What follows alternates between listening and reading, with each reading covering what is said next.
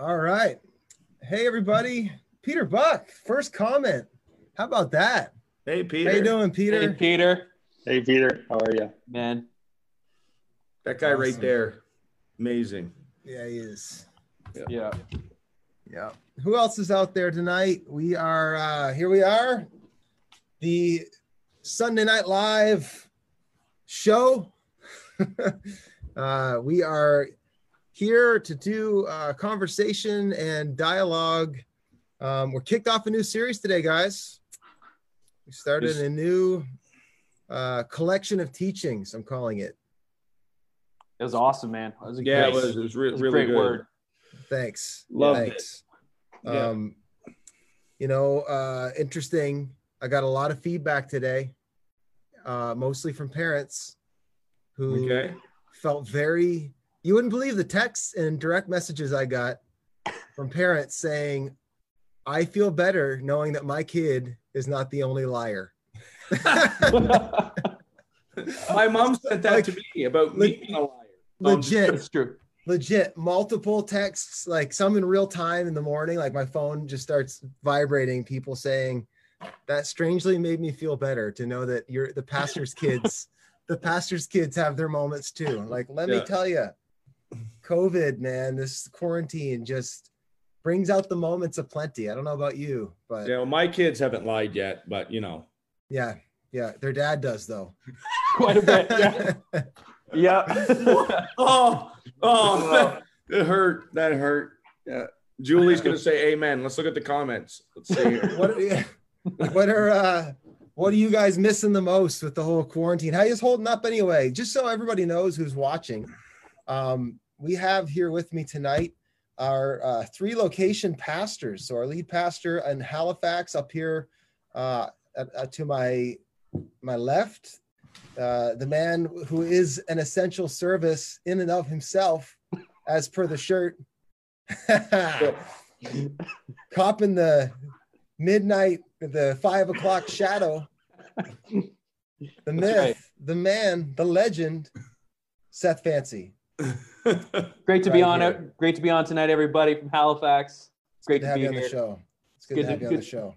Good to be present. So yep. And then down here to my left, I feel like we're the like the Brady Bunch here.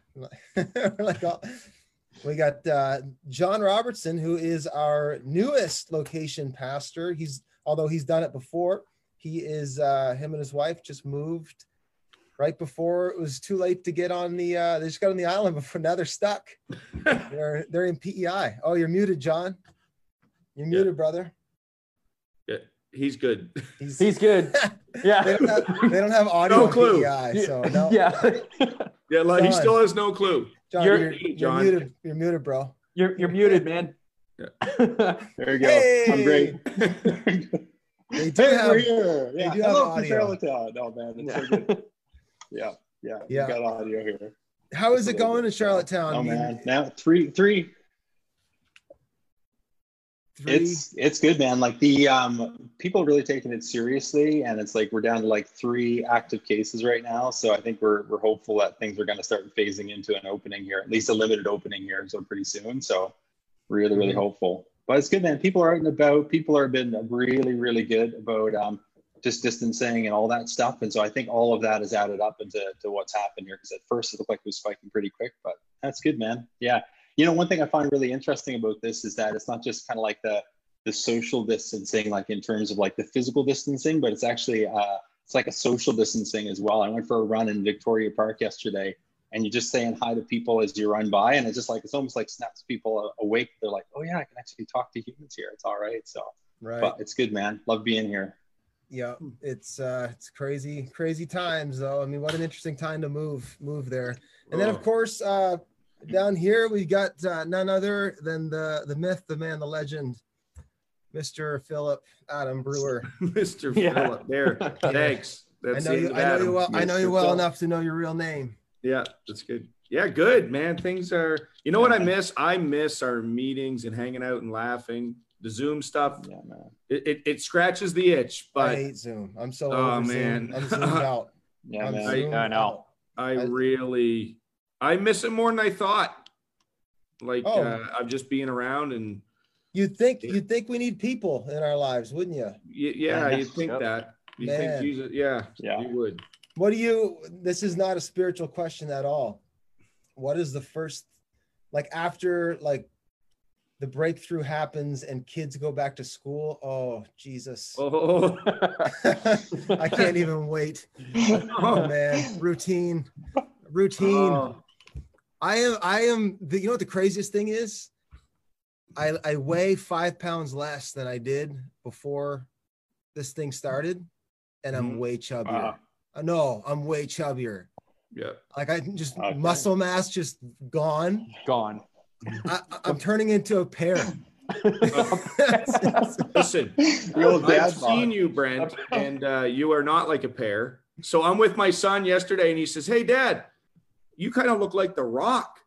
And I'm like, I'm kind of like, you know. And he goes, "Yeah, you guys have the same nostrils." I said, "The same nostrils? That's it? Maybe haircut, but nostrils, not arms. No, nostrils." And dead serious. So you're up 5 pounds.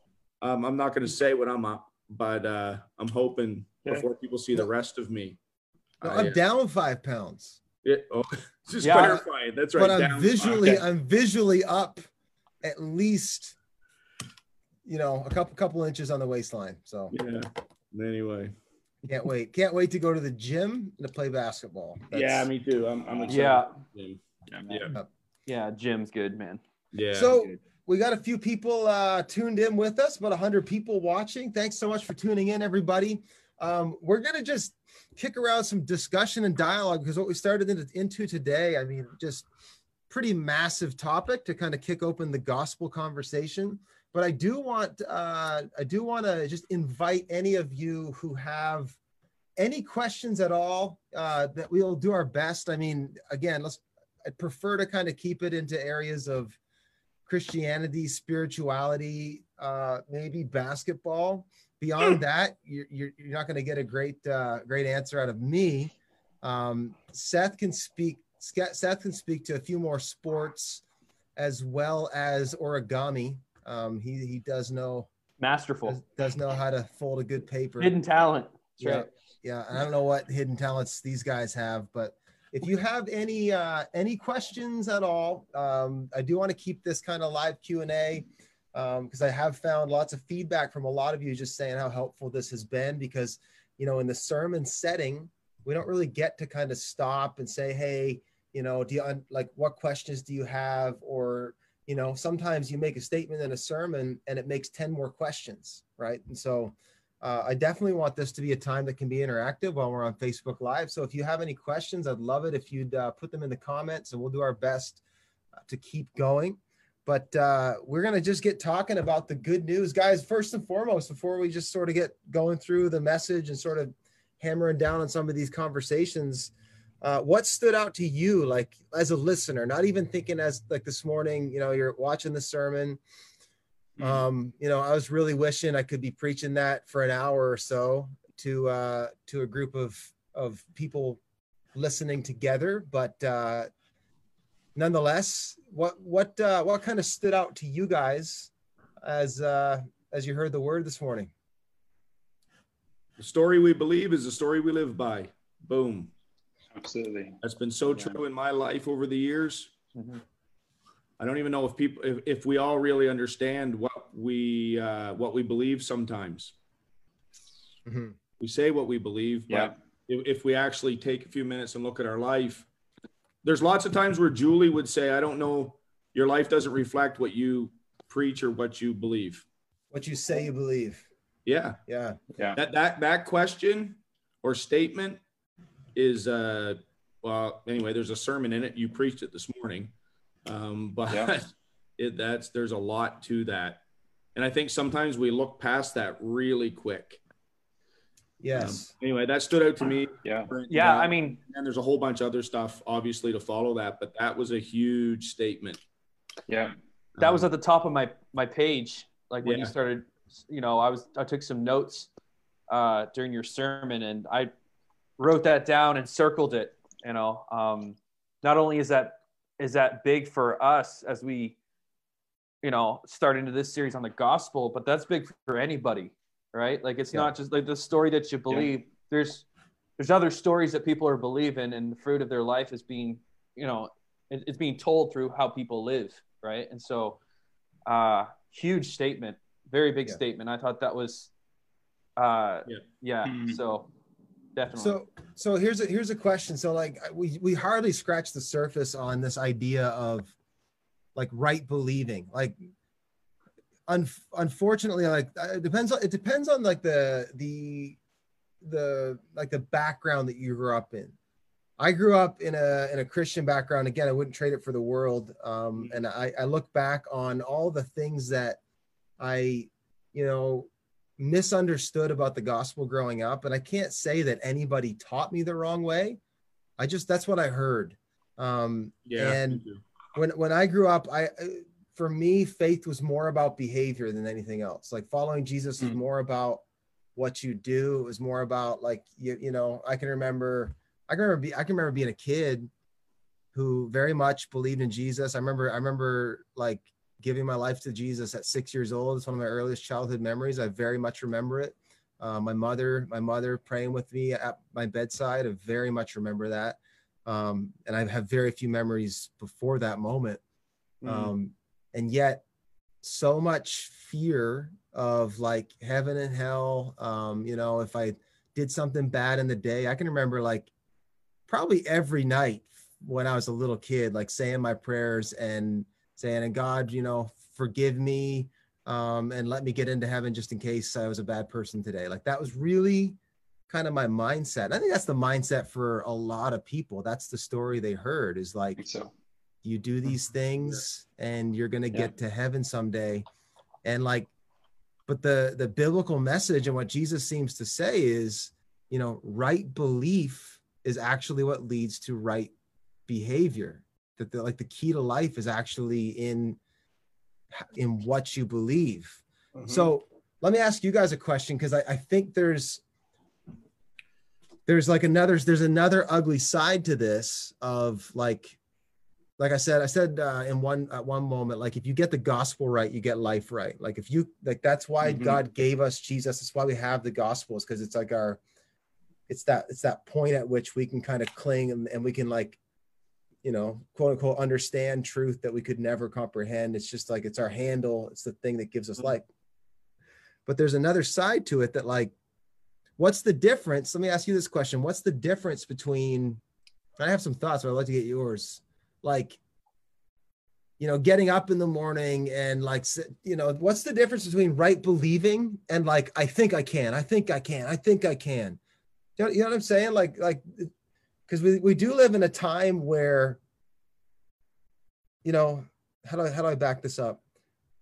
It's not about like just belief. It's about right belief.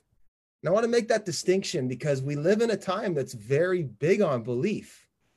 In fact, like, you do you. I believe I'm a guy, or I believe I'm a girl, or I believe that I'm a unicorn or whatever. Like, we live in a time where there's like, your beliefs are like the ultimate thing. And how would you guys kind of delineate between the type of belief? What separates, I guess? Let me ask you this question. What separates, what's the difference between like when Jesus says, that the whole right belief, when Paul says like, unless you believed in vain, versus, wrong believing? Do you know what I'm saying? Like, how do we delineate between the two? Like, how do we help people who think that, okay, as long as I believe it with all my heart, it's going to be fine? Does that make sense? Maybe not. I'm all over the place. Let me say it like this. It's like the, I told an illustration one time of like, there was two guys were on, like they were rock climbing, and they fell down and they both were on a cliff, and there were two people together, and the one on the left said, I think we're supposed to use this rock, and that's going to help us get to safety. And the other guy said, I don't think so. I think it might be this one. And the guy on the left's like, no, I really believe it's this rock. I believe it with all my heart. And as long as I believe it with all my heart, that's the rock. I believe it. The other guy's like, I'm not so sure, but I don't think it's that rock. And so the guy on the left takes the rock he thought and he believed was the right rock. And then it just turns out that it wasn't, and he falls to his death. And the guy goes the other way and gets up to safety. And the moral of the story, the moral of the parable is, it's not really how much you believe it, it's that you believed in the right rock. If that makes sense.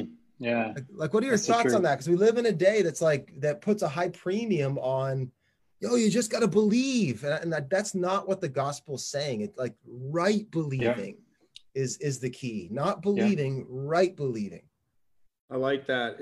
There's a lot you're saying there, Brent, in a sense where like, I think I can, I'm going to do this today. Man, there's a lot in that statement, because there's a ton of people that would look and say, I wish I could have what that guy had, because I'm trying, I think I can, and it's not working. So how do I, but they actually love Jesus and believe in Jesus. So how do we, I know what you're saying. There's a lot there where there's more to it than I think I can. And I really think it's in that deep belief. And I liked when you said about the prayer when you were a kid, like praying, hey, you know what? I hope I was a good boy today. So I don't burn in hell. Was really like, I was scared to death of that. So I'd love to hear what these two guys have to say about like the I think I can, and what separates that? Like how do we, because that was a huge journey for me. Yeah. Huge.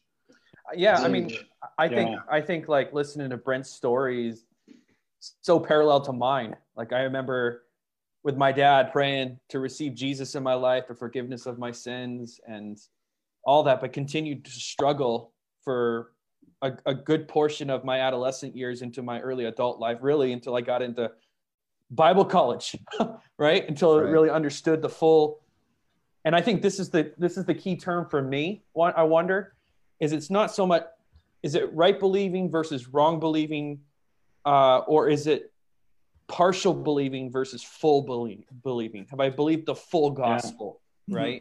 But even back from that though, like what I'm getting at is I think we live in a day that places a high premium on sincerity and not accuracy.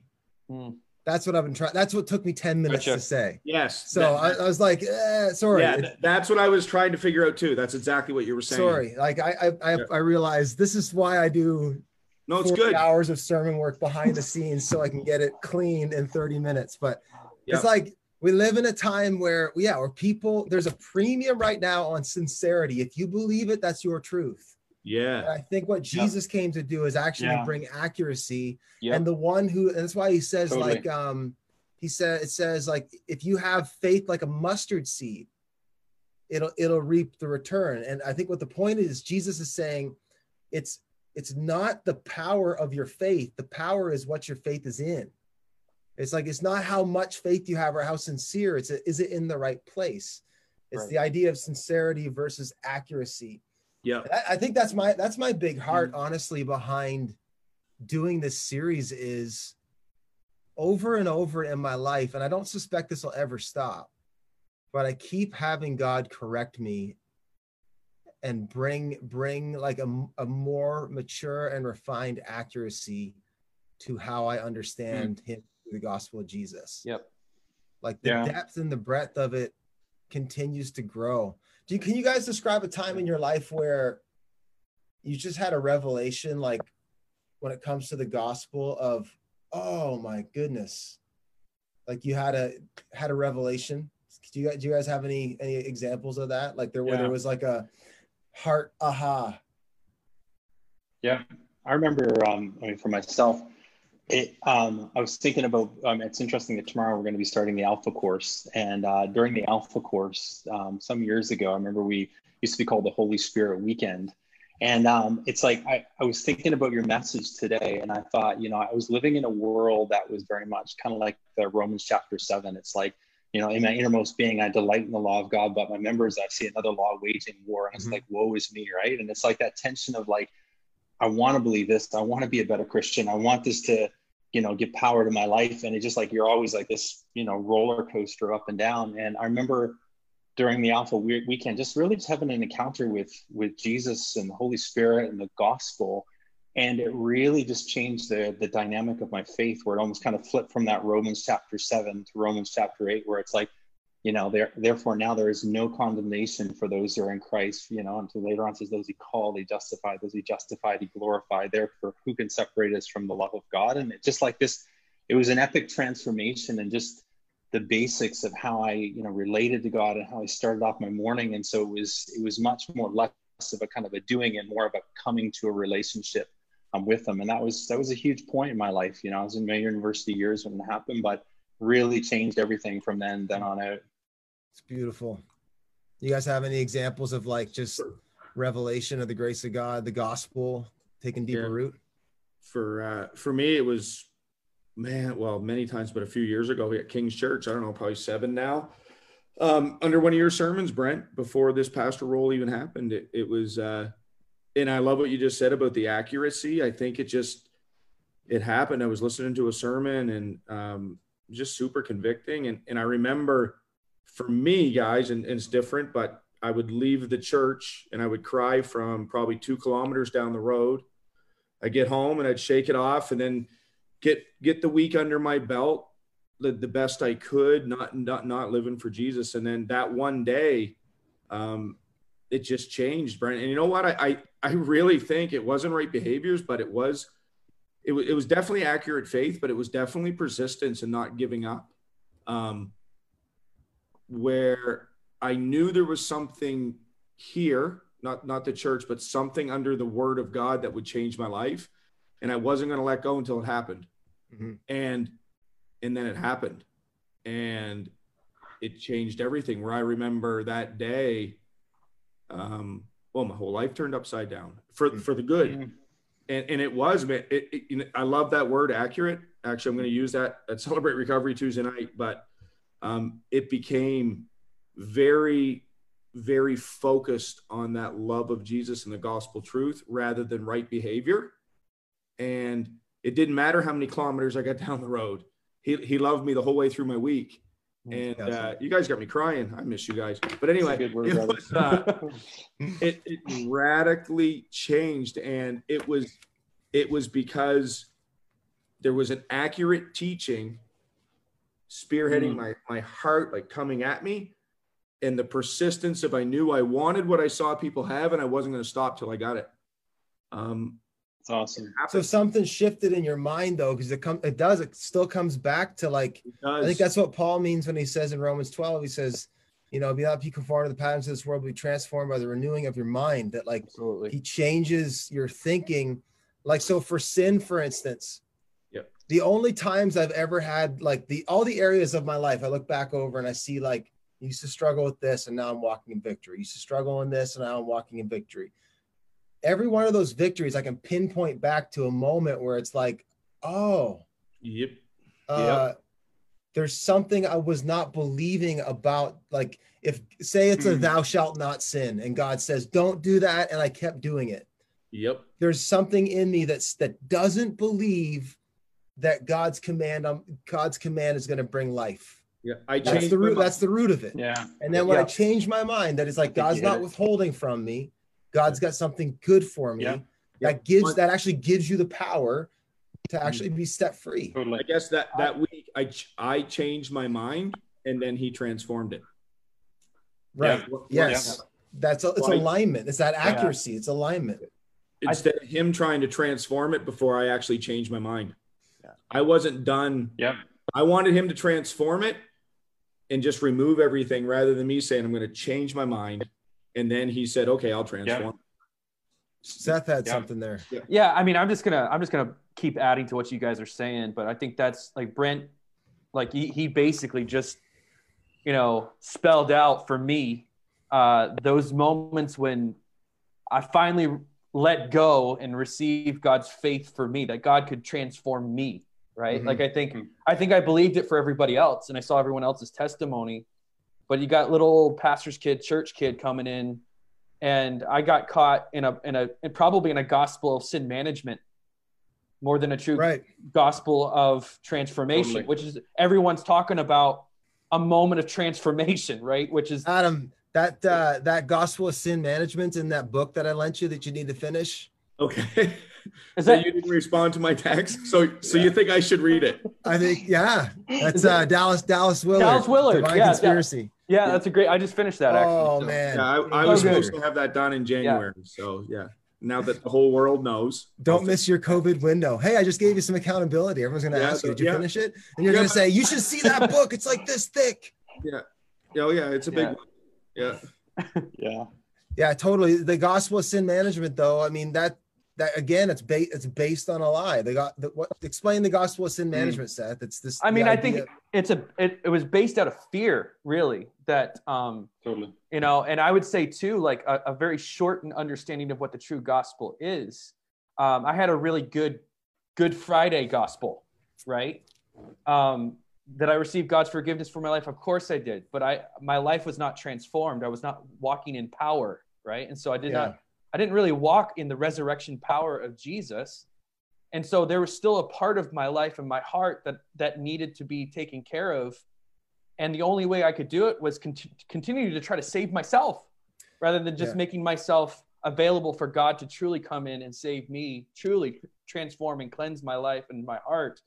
And I've seen it time and time again, probably as recent as a few years ago when I came on staff at King's Church. Honestly, some of you guys all remember this when I was struggling with my episode of anxiety and stuff. And one of the key moments was when God revealed something very deep in my life, and I let go of it. And like again, the gospel came in and washed over that area of my life, transformed it, and filled it up to overflowing. It was an area of, I'll just be vulnerable with everybody. I don't care. It's my testimony. It was an area of rejection, and I felt deeply wounded in rejection. Didn't see it in myself. But God continued to remind me that I'm his beloved, and it was rooting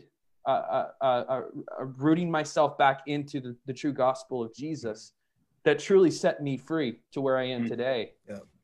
And so I'm grateful for that, but it's been these moments and these pockets of either deep wounds or sin or something in my life that God has truly transformed. And now I walk in freedom in that. If we can just believe that God is able, so we talk about like the resurrection power, all that, but beyond that, I said it very quickly. I mean, I flew through that sermon. It was, I don't want to mess more than 30 minutes on that online format, but if we can believe that God's able, which I think a lot of us can, but that doesn't actually give us the victory.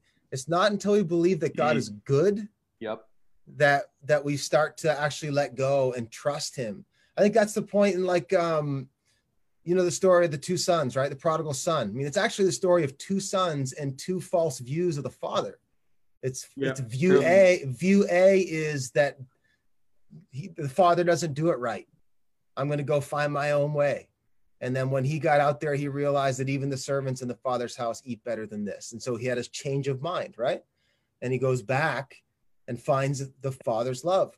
And then the story goes, though, there's an older brother who is working under the gospel of sin management. He's working under religion. I talk about like fake news of the works gospel. Yep.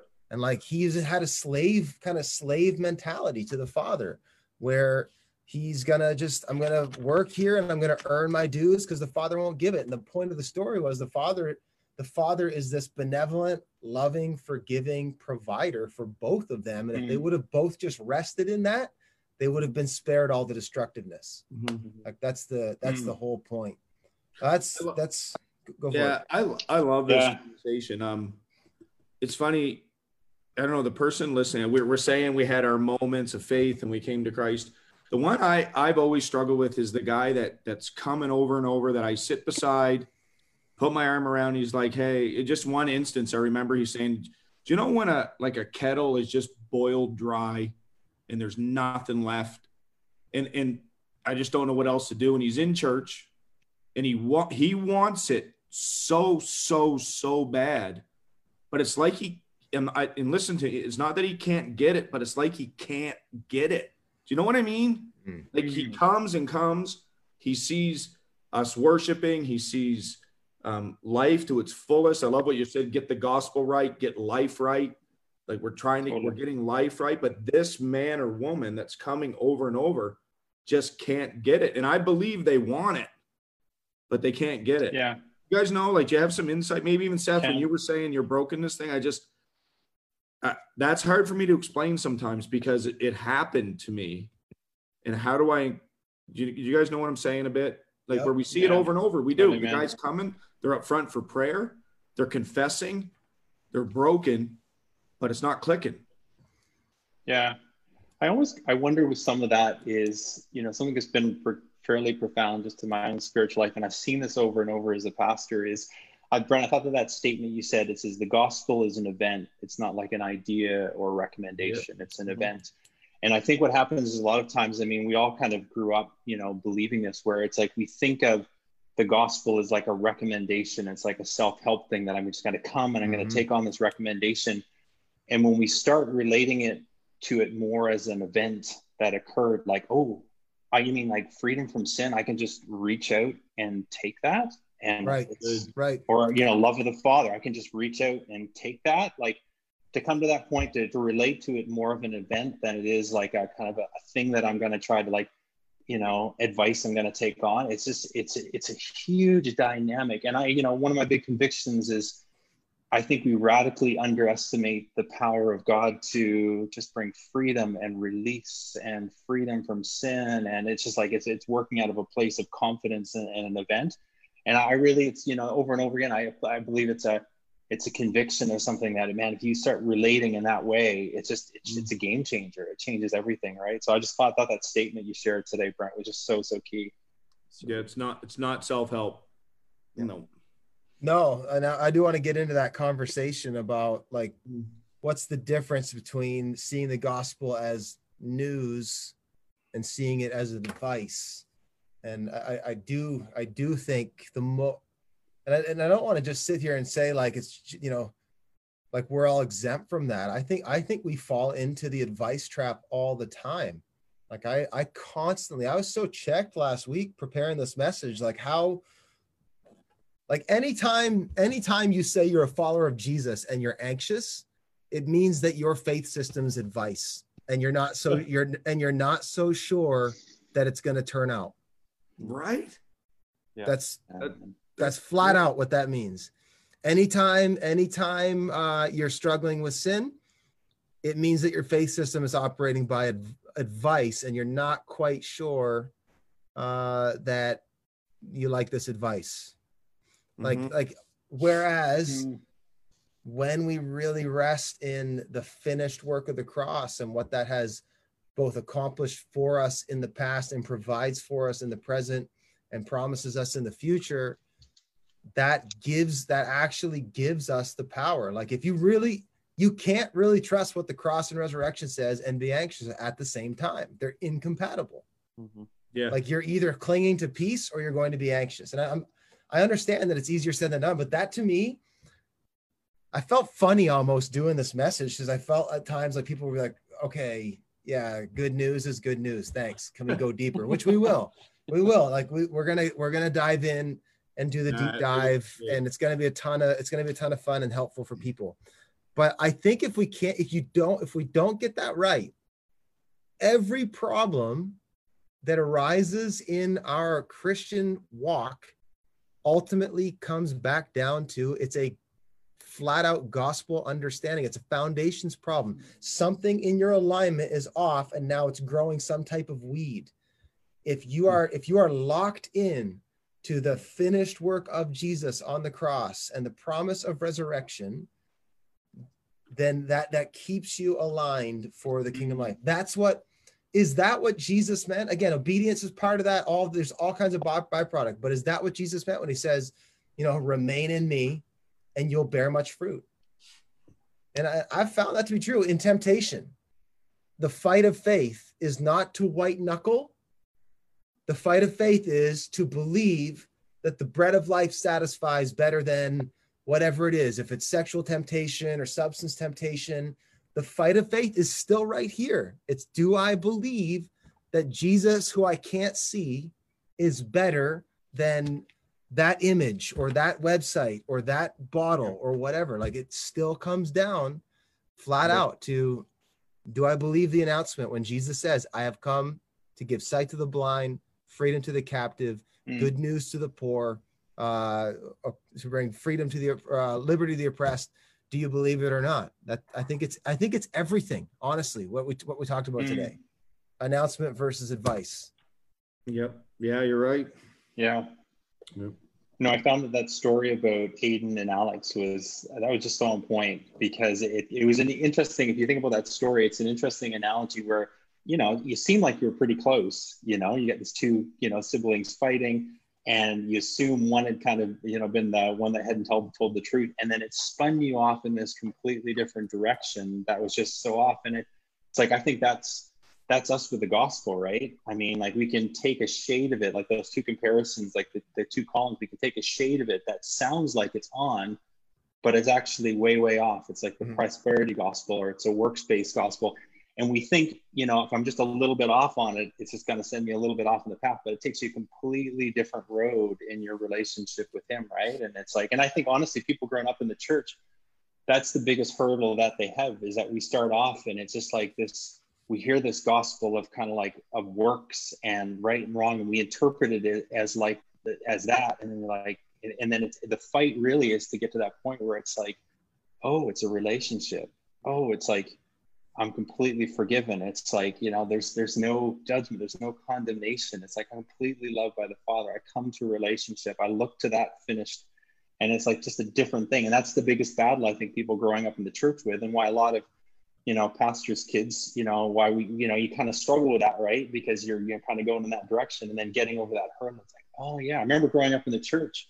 And man, I was like, I'm a pastor's kid as well. And it's like, I would be in conversations with people, and somebody would mention the name of Jesus, and I would hate it. I'd be like, get me out of this conversation. I don't want to be anywhere near here whatsoever. Right. And it wasn't until years later, I was in university, that I came to faith. And I started relating to him as like a father in relationship. And it just changed everything. And it went from being completely repulsed to like, no, man, it's like, this is everything. Right. So it's a huge thing. Totally a huge thing. I made a statement, and I gave an illustration. I said, when we treat the gospel as advice, it robs it of its power.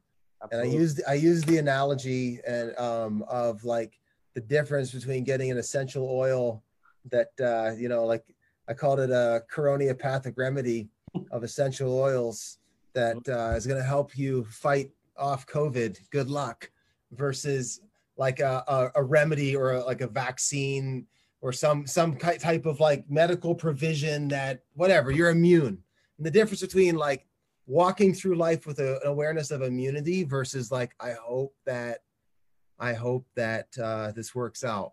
Right. And I think a lot of Christians, we live in that zone of, I hope this works out, instead of like, no, he worked it out. It already happened. I think it's huge. Any other thoughts on the advice versus announcement conversation? Yeah, I mean, I think it's interesting how in the Gospels it's framed. It's not even framed as advice. It's always framed as an announcement. Right? Correct. Yeah. And even, I mean, sometimes we don't even think about this, but when you read the Gospels, Jesus himself is preaching the gospel. Right. And the way he does it is he points to himself. Yes. He says, I'm it. Right. So it's not about here. The kingdom has come. The kingdom is here. Even in Paul's language, when you read Paul's writings, he doesn't ever tell you how. He always just says Jesus did this. We saw him. And so I think of the Pentecostal sermon too, on Peter's Pentecost sermon. It's a declaration. Acts 2. I mean, it was a good sermon, not like yours, Brent, today, but you know, it was up there. Hey, I'd like to see him preach to an empty room and a red dot in the camera and see how Peter does. Yeah, but anyways, if you read pretty sure the rock that Jesus built the church on be just fine. But anyway, go ahead. I mean, if you read his language, there's no hell. It's not how to do anything. It's just Jesus did this. Receive it. Jesus did this. You did this. Yep. Do with it what you will. Yeah, is basically what he said. And then absolutely. He said, and 3,000 were added to their number, right? That's it. That's absolutely everything. I had a question I was going to ask. and now I've lost it. Oh shoot, it was gonna be good. Anyway, all right, well, let's talk about fake news. Fake news.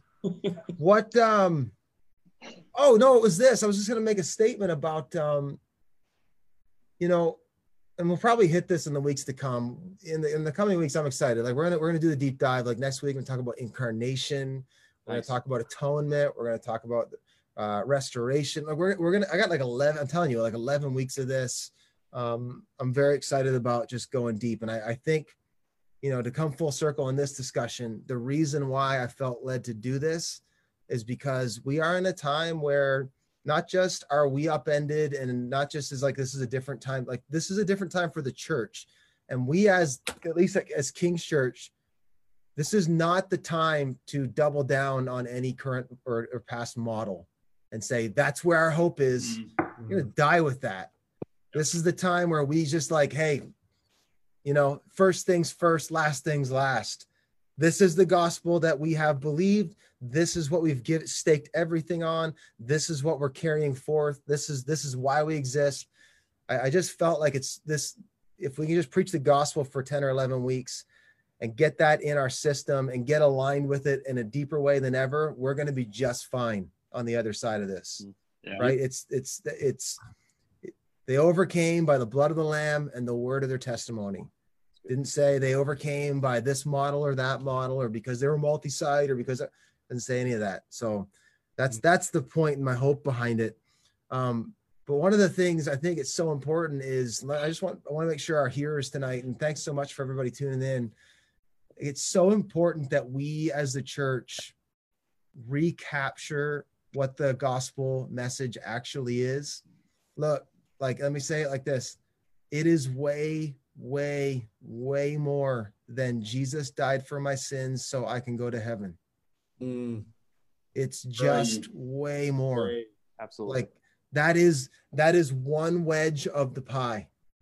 Absolutely. It's so deep and so arresting when you think about the fact that the blood of Jesus has atoned for your sins. But atonement is one of like a bunch of the themes that Jesus brings to culmination. That's right. Like it's just one of them. And this by no means downplays the value of atonement, but the fact that we've turned the gospel message into, you know, believe in Jesus, say this prayer, your sins will be forgiven and you'll go to heaven, is not what Jesus actually announced. That's right. Jesus never said the sinner's prayer. He never said, hey, repeat these words after me. Like he never said any of that. And that there's a place for that. Don't get me wrong, people. But it's like it's the word soteriology, like it's your theology of salvation. And salvation, according to Jesus, is much bigger than just your sins. Like just off the top of my head, he came to defeat the enemy. He came to reveal light in the darkness, like to defeat like the lies in your mind.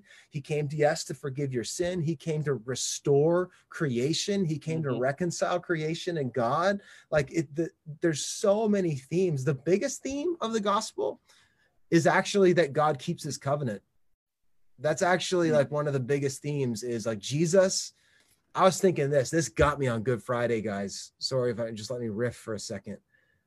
At the Good Friday service, it didn't occur to me till the service was done, but I was getting messed up, man. Just thinking about the sacrifice of Jesus, thinking about the cross. And two things never occurred to me before they did that day. Two kind of aha moments as I was reading the scripture. I read from Matthew. You guys remember? You guys caught that service? Yeah. I read from Matthew and talked about like when Jesus died on the cross, and then it says like, and the temple tore in two. And then the other piece that stuck out to me was when Jesus said, I will not, and you said it today, Seth, in your communion, which we're going to do, everyone, by the way. We're going to do it pretty much every week. So just get juice and bread in your house. Just keep it there so you're not drinking milk every week like I did today. So I think there's grace for it. But anyway, there was the one thing that stuck out to me was Jesus said, I'll not drink of the cup until I come again, which basically it just floored me to think how Jesus is like fasting in a sense while he waits for the consummation of the bride and the groom, which is quite a thought. But the other piece, speaking of covenant, is It said that when Jesus said it's finished, it said that the curtain in the temple tore in two. Now, if you guys know anything about covenant, in the Old Testament, for a covenant to be made, something had to be cut in half and there had to be bloodshed and death. That's how a covenant was actually made. Something was torn in half. Yep. It was bloodshed and death. And I don't mean to be crass at all. There's actually shades of like virginity, like when a marriage is consummated, like there's a tearing and there's bloodshed. And again, this, if you can't go there and you whatever, but this is beautiful. It's Jesus on the cross actually like fulfills the covenant and recreates a new one. Like he simultaneously fulfills the old covenant and actually recreates a new one through his sacrifice, which is, it's just stunning. Like that God is so committed to his promise that he would die for it in our place. Like, please. Exactly. Crazy. Unbelievable. But sorry, there's just a little riff. I don't know if that'll come out in the series or not, but all that to say, the gospel is about, I said it really quick. I said, the gospel announcement according to Paul was that God has reclaimed his fallen world. He has reconciled all things to himself through his son, Jesus, and he has launched a restoration process of all things through him and his kingdom. That's the gospel. Do your sins fall into that camp? Yep. Does your past? Absolutely. Does your present? Yep. Do your habits? Yep. It captures everything. Mm-hmm. But let's not just minimize it down to Jesus died for my sins so I can go to heaven. It's so much more than that, It is. Fake news. Let's and then we'll kick a couple questions around, then we'll be done here. Mm-hmm. We talked this morning about, so not only is the gospel an announcement, not advice, we talked about how the gospel, you have to, if it's not good news, it's not the gospel. And I think a lot of the things that we have accepted as good news aren't really good news. It's good-ish, right? Like for instance, the works gospel we talked about, how if you do these things, you'll go to heaven. Well, that's sort of good news, going to heaven. But the bad news is I got to convince God through my behavior. Which good luck on that one. Yeah, it turns out that's really hard. Because I don't know about you guys, but my track record of keeping his standards has not been super good. Mm-hmm. My track record of keeping my standards has not been super good. No. as per the extra jiggle I got right now. Oh man, you don't even know what jiggle is until you've seen this. I don't think you're ready for this jelly. The works thing is it's that's a tough one.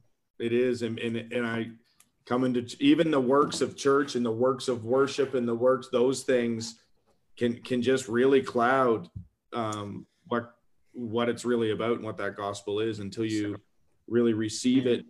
We always see that over and over, and I've seen it in my own life many times where working the right steps and the right things, believing that it's going to buy me favor or making me feel whole. But I think, Brent, that one today for me, the works, I like how it's number one on your list because I think that is so huge and we can get lost in that. Mm-hmm. See if I can find that list for everybody.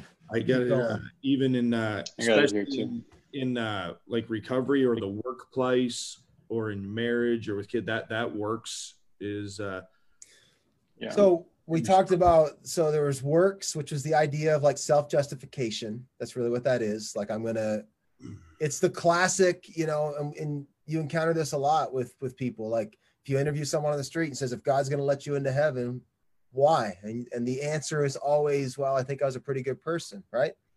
Sure. That's the works. That's the gospel of sin management at some level. It's works. Talked about wealth, the idea of like seeing God as kind of this cosmic benefactor that if you know, it's like he's Mark Cuban and it's Shark Tank, and you got to go in and pitch your business idea and hope that he's going to like sponsor it. It's kind of this, you know, and you see all kinds of, sorry, I shouldn't have compared God to Mark Cuban, but this is a false God.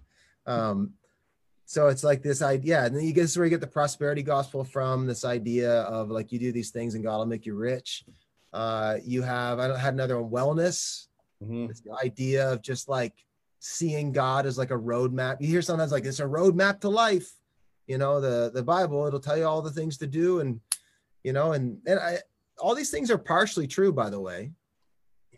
But what were the other ones? We did warfare, wisdom. Yeah. So wisdom. Like just ideology and knowing truth and stuff like that, having wisdom, and then warfare, the idea of like defeating the devil. So you guys are all location pastors, so you're pastoring people, and then, you know, you've got ministry experience, life experience. You know, Adam, you're on the front lines as well with Celebrate Recovery and that whole ministry. What is the most common form of fake gospel news that you encounter where like, you're like, oh dude, you have such a jacked up idea of who this God is and what he's done? What do you guys encounter the most? Works for me. Yeah. You see it. Hey, I'm doing great. This is good. If I keep doing this, it works. And it robs you of the rest. In that particular, John and I worked together at a campus for a year, and it's works. The more I volunteer, the more I do this. If John and Adam and pastors think I'm good, then I'm good. And they'll convince my wife or my husband I'm good. Right. And I can kind of sleep at night. Do you ever catch the wellness gospel though, Adam? Like, I bet you do a lot. Like, let me say this, you get somebody, they'll come and rightly so. Like, again, these things are based on a half truth, all of them. Like, there's truth in all of these. You get someone that'll come to Celebrate Recovery. They're struggling with whatever addiction, and they come and they don't come necessarily to get well. They almost come for another pill. Yeah. It's going to fix them. Like, and if I take this medicine, then it's going to fix me. How have you seen the gospel turn into another drug form?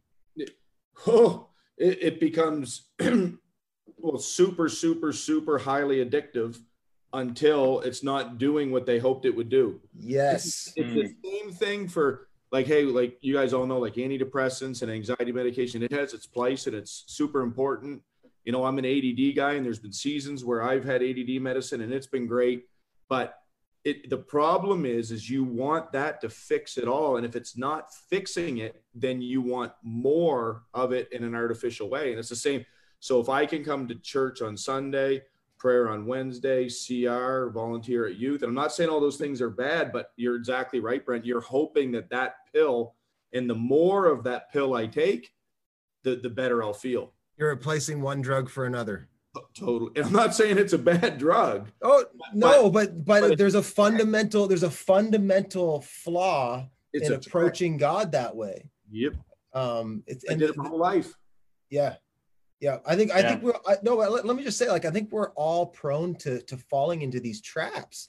I think that's why it's so important. That's why communion is so important. That's why it's important to preach the gospel to yourself every day. Rehearse, like, I am the righteousness of Christ. I am the righteousness of God in Christ Jesus. Today I stand not condemned, but fully forgiven. Like, to be able to preach the gospel to yourself sets you free.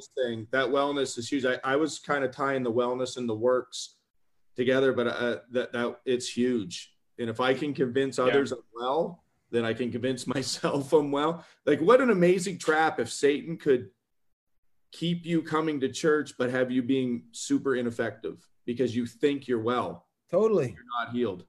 It's absolutely perfect.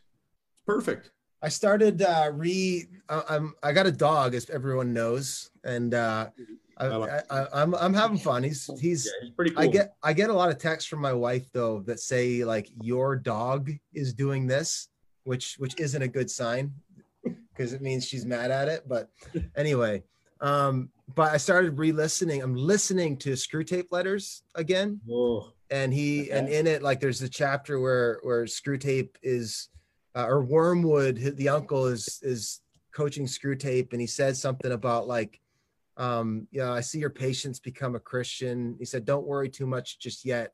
He's like, basically that there's lots of room within the church to actually not find Jesus, like that you can find church and not find Jesus quite easily. So we'll work that angle, basically, is what it says.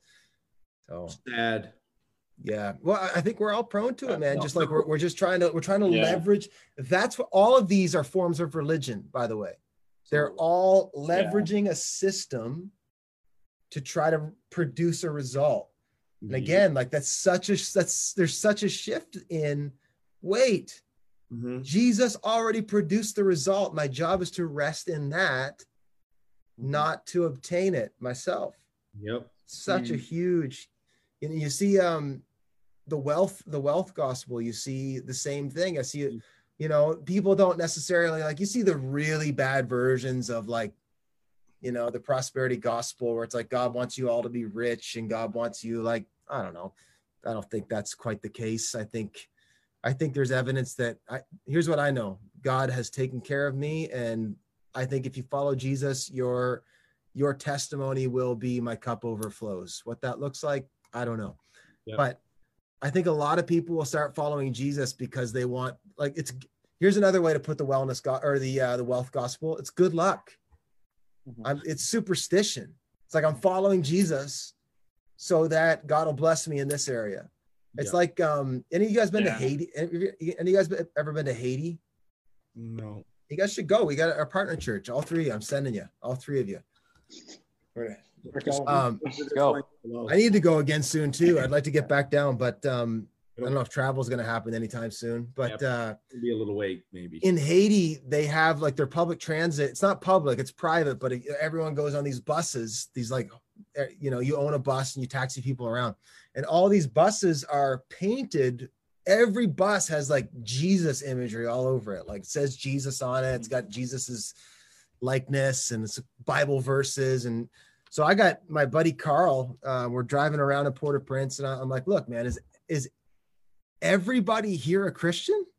And he goes, no, that's superstition. He goes, people do that because they think God will bless their business. They put that, they do that because they think that if they have Jesus on their bus, it won't break down. And it's superstition. See it in tattoos too. Crosses everywhere. Yeah, absolutely. How many people wear a cross? Like there's this subtle superstition, and that's not gospel. That's fake news, man. That you're like that. You're resting in your hope is in that God's gonna like that this might turn out good for me when you look back at the event that happened. No, this has and is and will turn out good for me. It's huge. I think it's like I've often heard the term. Oftentimes these fake news and fake gospels or whatever often come with the idea that Jesus isn't sufficient enough, even, right? Yes. So it's like Jesus plus, right? Yes. And so like you have like this is why like Paul actually wrote letters to churches that fell into all these, by the way, which is fascinating. Like Galatians is all about a church that fell to works. Yep. Colossians is all about a church that fell into special forms of wisdom and secret societies almost, right? Yep. And his message to them was all about the supremacy and the sufficiency of Jesus himself, right? So it's I think a lot of times it's a Jesus. We get trapped into it's not that we're away from Jesus. It's Jesus and something else, or Jesus plus something else, right? So. And how often though do we do that to ourselves? Like how often do you, like the moment you have a day where you fall short and you go past conviction, and like say God reveals something that you cut somebody off in traffic and you flip them the bird or whatever, and you're like, crap, they had a King's Church sticker on their car. Right? And you're like, oh, I helped. I have glared at people. I haven't given the finger, but I've given the stank eye to people that definitely go to King's Church, and I was like, oh shoot, I shouldn't have done that. I had to tint these windows. Right. But like if you do something, you fall short. Yeah. The moment that you go the moment that we go from allowing the conviction to make us return back to the cross and receive fresh grace and ask God to transform my mind so that I stop believing the wrong thing that makes me the type of person that flips people off in traffic. Like, what am I missing? But the moment, most of us don't do that though. Most of us, we try to pay some form of penance. I'm going to feel guilty all night. And I'm gonna, you know, like, I don't know. Does that make sense to you guys? Like if I, you know, you start playing you kind of weigh in the scales. Well, like, you know, I not that bad, but I'm this bad. Like anybody, in the moment that you start doing that, you are no longer trusting that Jesus is your justification. That's right. It's Jesus and a little bit of me. And I'm gonna work it out, right? Like, we all do it. Yep. It's massive. It is. There's a lot. That's true.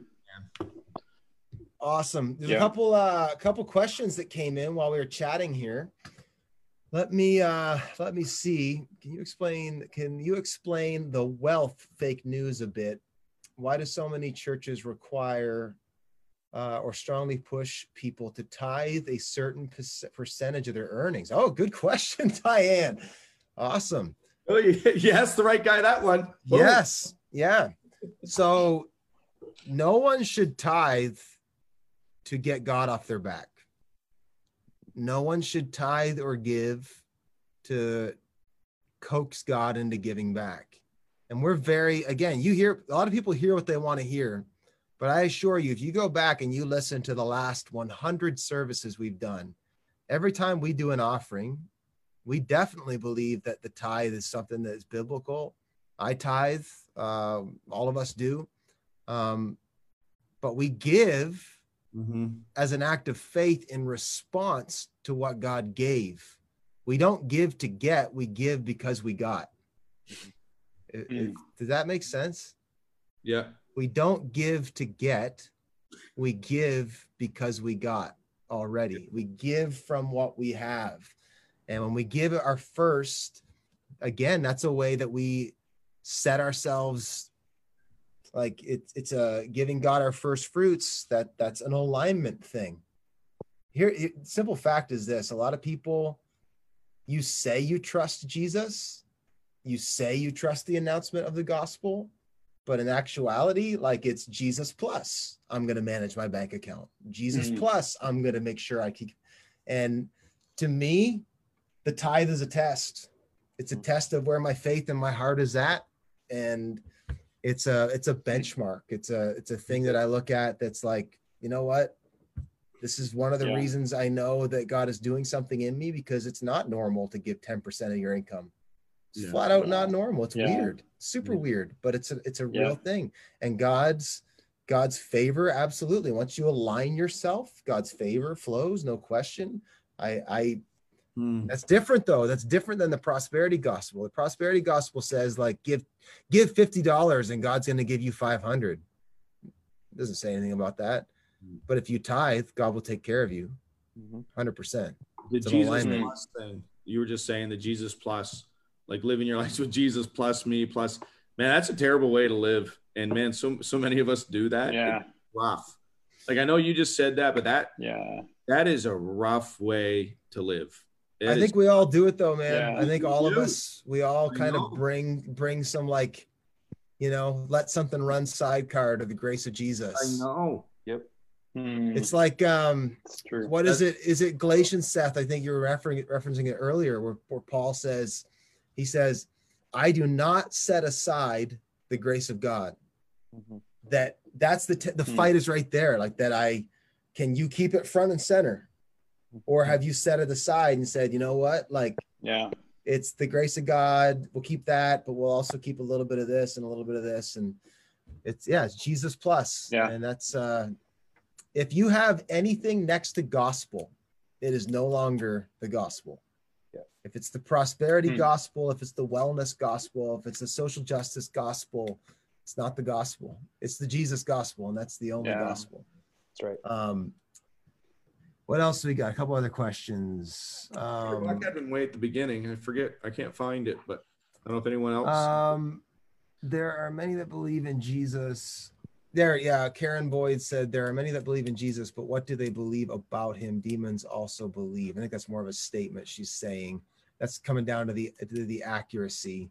Yeah, the demons do believe and they tremble, it says in James. But again, there's clearly a lie that they're operating on that locks them into being in opposition to God. What else do we got here? How did the gospel get portrayed as advice instead of an announcement? When you say gospel, you're specifically referencing Matthew, Mark, Luke, John, or the Bible in general. That's great. There's a whole wide variety. So what does gospel mean, guys?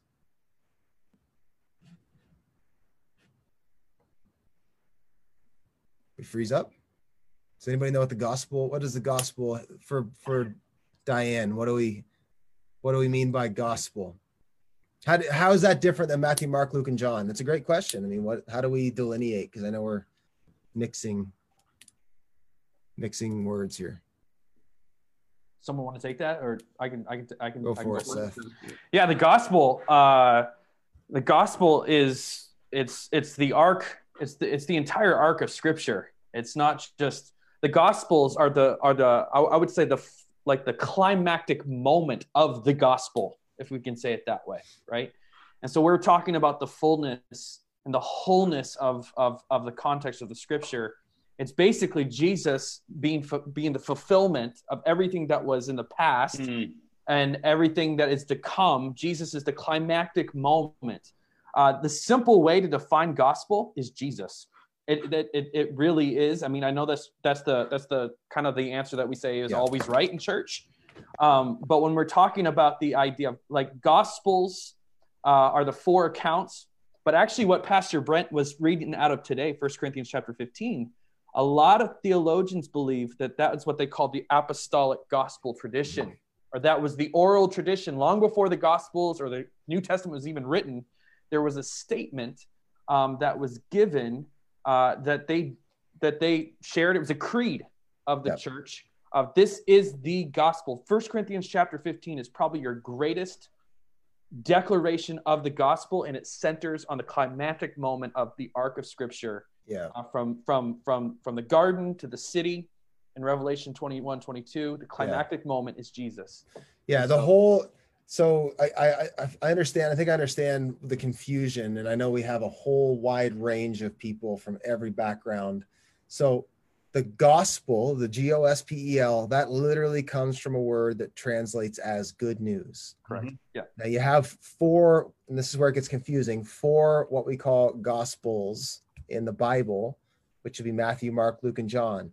They're the gospels according, or the good news according to Matthew, according to Mark, so it's their version of telling the news, the good news of Jesus. Correct. Does that make sense? Yeah. So that don't get that. I can understand why that can get confusing for people. Like Matthew, Mark, Luke, and John are four different versions of telling the good news about Jesus.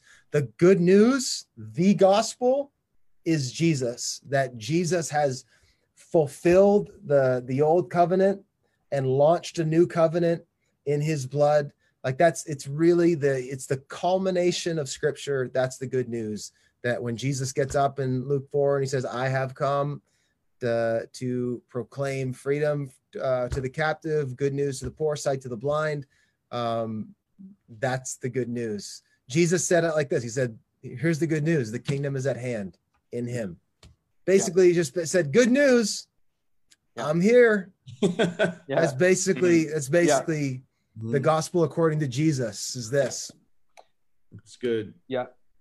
Can I just add something else to that? Like the idea of gospel isn't just isolated to Jesus. Other rulers had a gospel. Like there was in Romans time, they used to call it the gospel of, Caesar, almost. Like they would come as heralds and witnesses, and they would come and they would make an announcement before the king would even come into a city.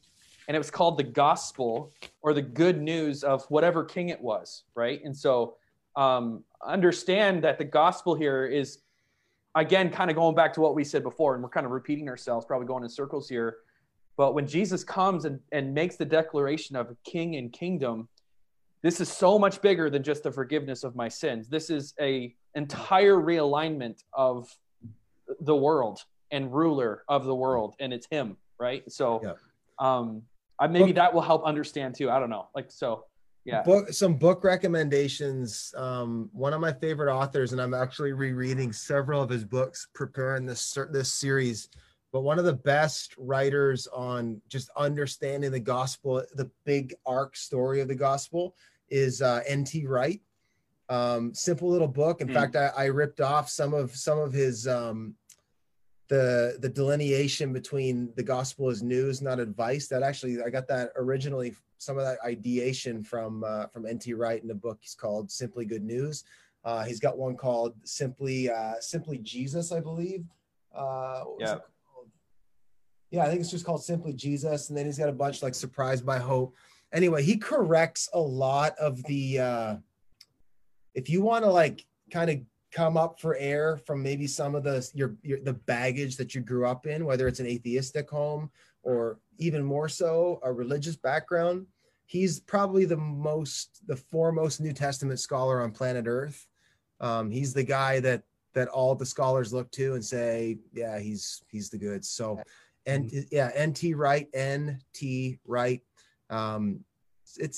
readable, but it might take you a while. It's some of it's anyway. Go for it.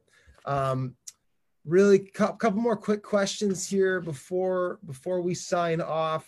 Peter Buck asked earlier on, hey guys, what has been your biggest ministry challenge since COVID and your biggest ministry surprise? I like that. Biggest challenge, biggest surprise in this kind of COVID season. Biggest challenge for me was all the plans and dreams we had. Yeah, gone.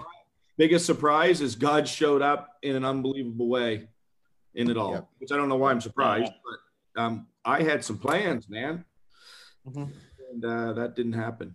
Yeah. So that was my biggest, all of us, the spring was, we worked hard, prayed about it. We fought about it.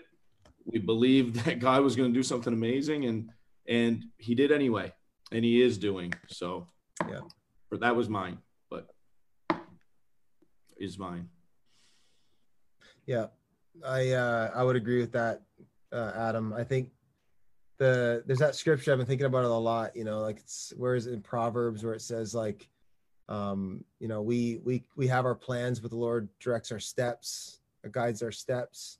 We make our plan, but the Lord guides our steps. I forget exactly how it goes, but basically, like you kind of point in a direction, but then God's the one that really sort of starts to move your life. And it was just like, if you look at back, August, then September, then November, and then January, just like the way that God was leading us into this time is unbelievable. We had no idea. And yet God just had so arranged, like people don't know this, but like we just got the infrastructure to do online ministry the way we're currently doing it. Like we just got that, on the heel, like that just happened December, January. And now, that became, the way God went before us, but he also fulfilled a lot of our goals that we had. Like guys, people don't know, but we had a whole exhaustive plan we were going to roll out this spring, trying to reach more people than we ever had before. That was the goal. The goal was engage more people than King's Church has ever engaged before. Yeah. And one of the big strategies was going to be through evangelism and through Alpha. And now, like after the initial, like, oh my goodness, what's going to happen? We actually see God is fulfilling our dreams and the things that we thought were going to happen. It's coming in a different way, but it's actually going further than we'd even hoped. Like I know we had a goal. We had a goal to engage 5,000 people a week. That was our goal, through all of our stuff, all of our locations and ministries and stuff. Last weekend, last week on Facebook alone, we had 100,000 hits. I know. 100,000. What were we before on Facebook alone?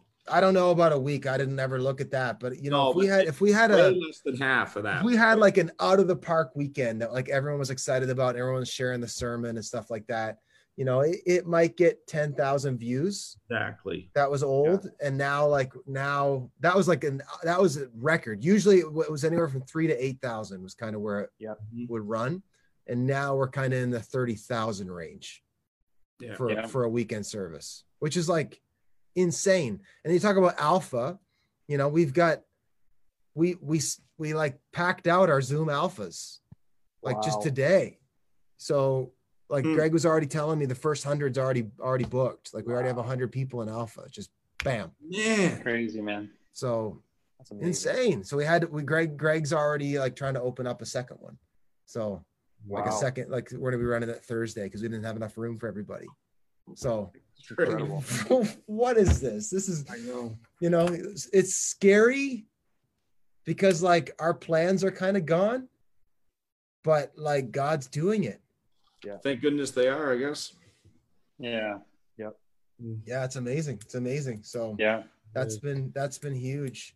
Well, guys, this has been a ton of fun. I know we've, our viewership's dipped by 10. So, you know what? Let me just be vulnerable for a second. Here's the hardest part for the preaching is the preaching to a camera is no joke when there's nobody in the room.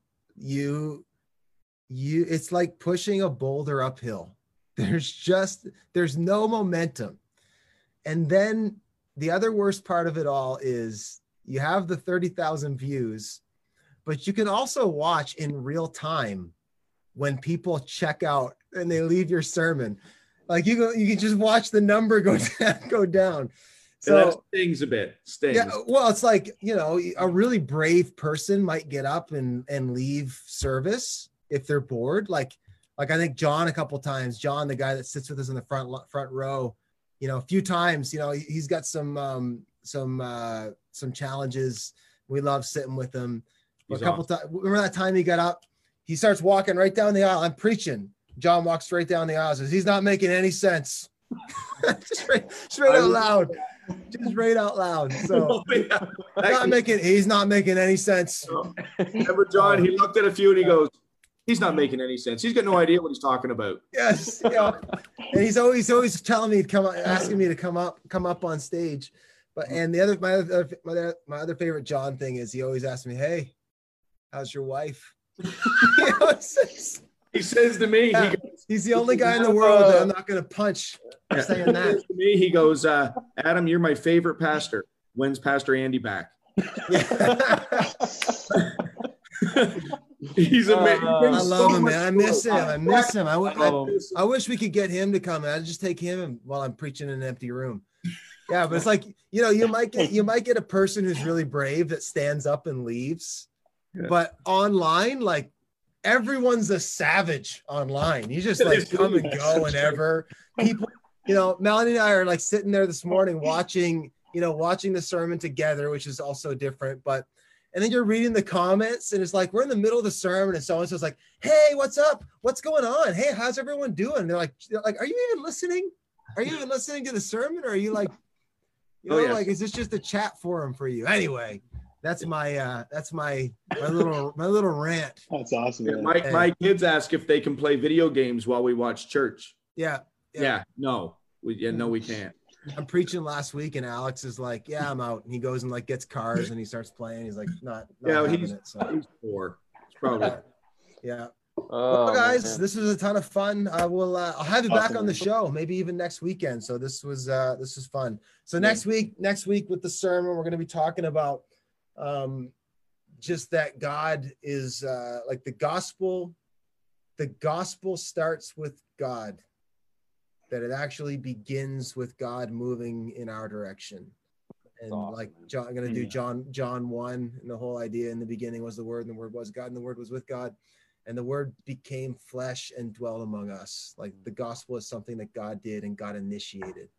That's and we're going to talk about the idea of being living with God. So I think it's going to be helpful. So it's going to be good, man. Again, it's going to correct some religious stuff, I think, for us all. So Any final thoughts? Final thoughts? Anything left to say? It's interesting. We got 4 different levels of beard going on right now. I would say Adam stage 1, Seth stage 2, Brent stage 3, John full force stage 4. Yeah. Yes. Well done. We need Jay here as well, man. John's my inspiration. Yeah. Almost shaved the head. Almost shaved my head today. I can't do it. I can't do it. What's that, Adam? Call me if that ever happens. Don't. Well, my son Aiden, he woke up. He woke up. His hair was just like this, and he goes, "Dad, I'll shave my head if you shave yours." Yeah. And I was like, I might do it. I can't do it. I've got a wicked widow's peak. Like it would just be like a point. Like Count Chocula over here. It would. I'd scare kids. No, yeah. The viewership on Communion would have gone way down if my head was shaved. Yeah. Way down. Just in Communion. Yeah. Brent told me like 6 months ago. He said, "Go for it. You can still grow it. There's still some there. Yeah, look, that would look nice. grow that sucker out, eh? Yeah, with my little ponytail, my little ponytail in the back. Yeah. You look like Joe Exotic." All right, gentlemen. Oh wait, yes. Awesome. Here. Not Joe Exotic. What's that wrestler? Who's the wrestler that used to have the bald? Oh man. Oh no. Have a nice night, guys. Did you see where Trump's son wants to get him out of jail, asking for? Yeah, I saw that. I did. Man, you say what you want about Trump. I love what he does to the media. He just owns them. It's the best. I love when he says, "You're in the minor leagues." Oh yeah, he goes Comcast, more like Concast. Because you want to cause panic. You think you can cause panic? He says you're in the minor leagues compared to me. I can cause panic. You're nothing. You're never. I love it. It's the best. All right. Have a good night, guys. Thanks for tuning in, everybody. Love you guys. You too. See you later, guys.